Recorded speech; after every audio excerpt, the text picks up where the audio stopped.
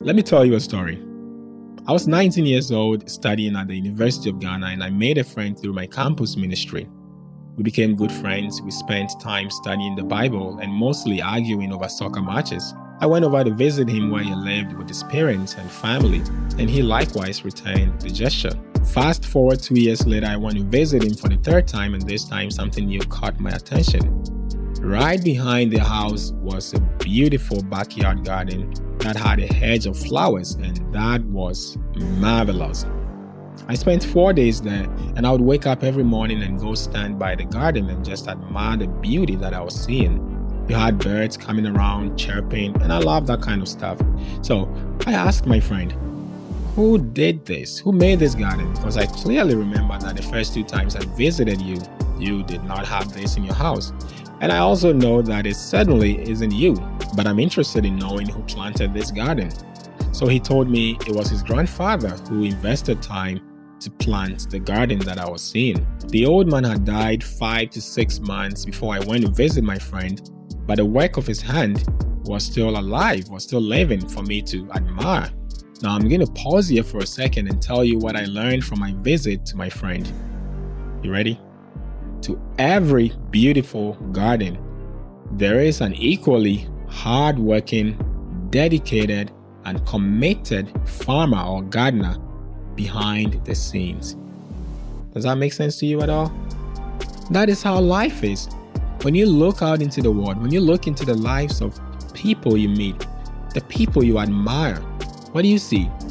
You see a beautiful couple who've been married for 30 years, 40 years, 50 years. They've raised kids. They have grandkids, and they're still going stronger and stronger. They are quick to forgive. They are peaceful. They enjoy life together. You want that. You desire to have that one day with your spouse if you're not married. And if you're married, you desire to have that in your marriage as well. You look at a business that you probably saw when it started, now grow to employ people to serve the needs and the demands of their clients and customers, and it's enriching the lives of people. And you probably think, I wish my business would grow like that. But here's the point we all need to understand. The natural disposition of things is set toward chaos. If you know anything about entropy, you know what I'm talking about. If you bought a plot of land and left it and did nothing on it, after a year or two, you would come back and find weed growing on it. Every beautiful thing you see here on earth has someone working behind the scenes. Even in nature, the beauty we see in nature, we look at the oceans, the sea, the forests that we see around us. That is the handiwork of God. The Bible says in Psalm 19 verse 1, the heavens declare the glory of God, and the firmament showeth his handiwork. When you look at people's life, when you look at the beauty, the splendor, the honor that rest upon people and how they're enjoying life, the accomplishments that they've achieved, it goes without saying that somebody worked for it. Work is built into life.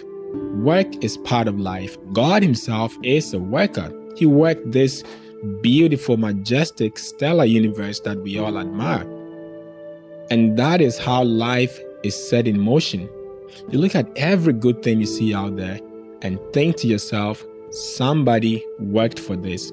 Somebody put effort into this. That beautiful marriage you're seeing out there, that beautiful couple, they have worked tirelessly. Perhaps they have put Christ at the center of their marriage, and they bow to the will of God. They submit themselves to the will of God, so that they would have the humility to love each other, to forgive each other as quickly as possible, to have peace in their marriage.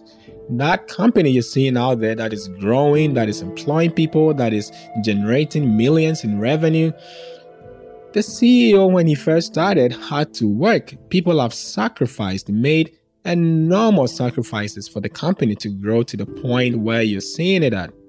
So, the question here is, are you willing to work for the beauty you see in life, for the beauty that you desire to have in life? I'm going to leave that with you to wrestle with. Thank you very much for watching this. And as usual, if you found it helpful and insightful in any way, leave me a comment, give me a feedback. I would really appreciate that. God bless you, and I love you.